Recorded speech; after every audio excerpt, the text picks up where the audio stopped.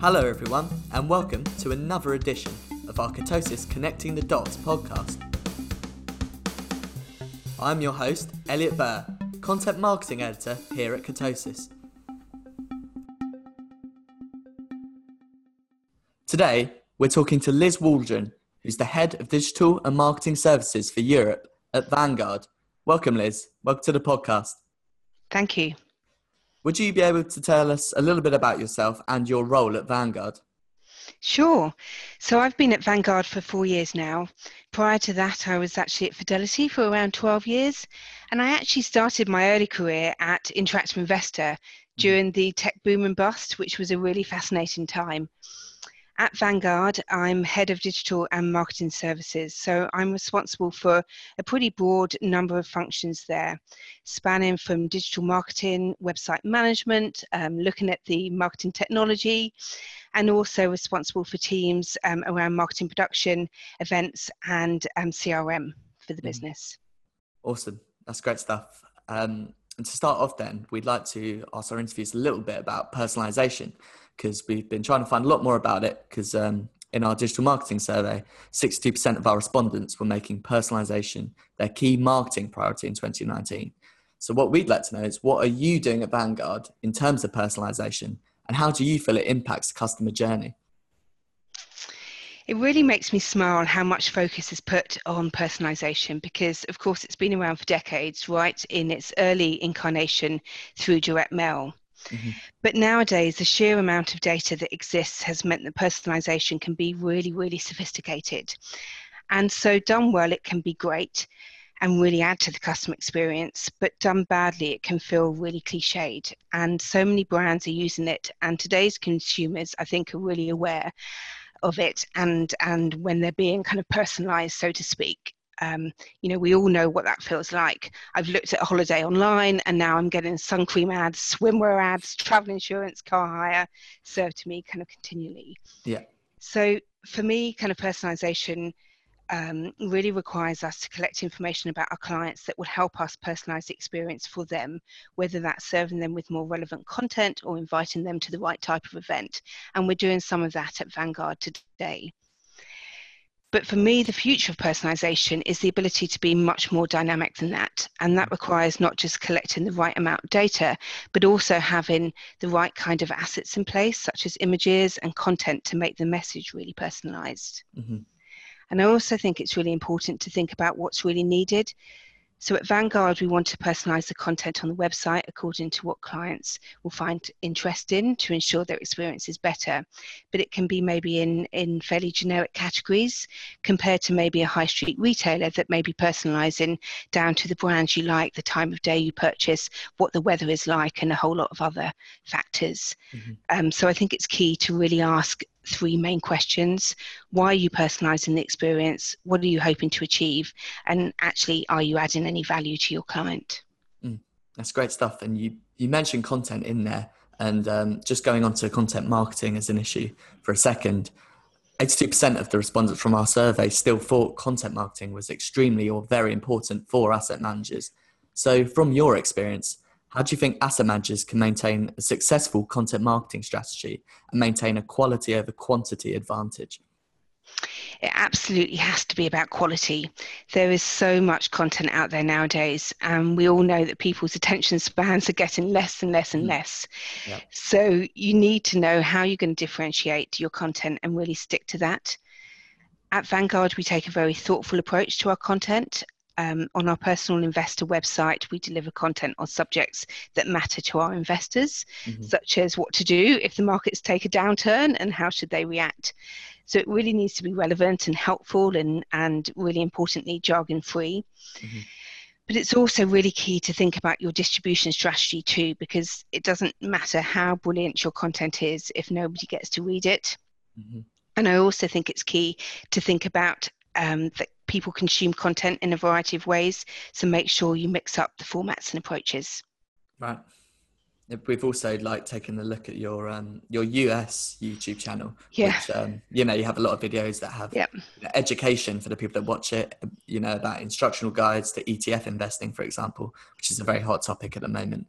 So do you think that video and other digital forms of communication outweigh written articles to connect best with investors nowadays? I think everybody's different. We all engage with different things. Some like the short bullet lists, some like long white papers, some like podcasts, some like videos, some read stuff online, some buy, magazines. So I think it really comes down to understanding your audience and the mindset they will be in. Mm-hmm. And I think different formats work with different types of content. Yeah. So educational content tends to be consumed over a longer time period in a more downtime manner. Mm-hmm. There's less time pressure, which is why video often works well there. And you can't dispute the rise in video. Data shows that it gets 40% more engagement, and it's definitely skewed to more social channels. So I don't think that video is going to replace the written word, but I think it is really key to include different formats in your communication. We're definitely doing more video here at Vanguard because we're seeing more of our consumers respond positively to it. Mm-hmm.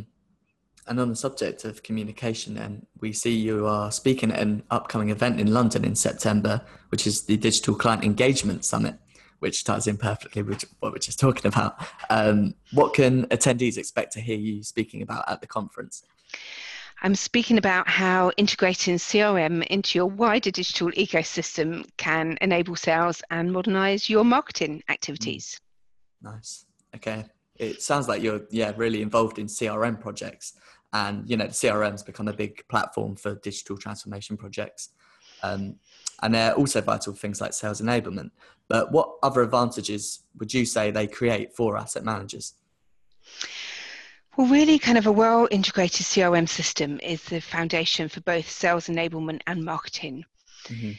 As we've said before, so much of what we do today relies upon data, and it's key to ensure we collect it efficiently and are able to access it in the right way by connecting it to other systems, which is what CRM really is all about.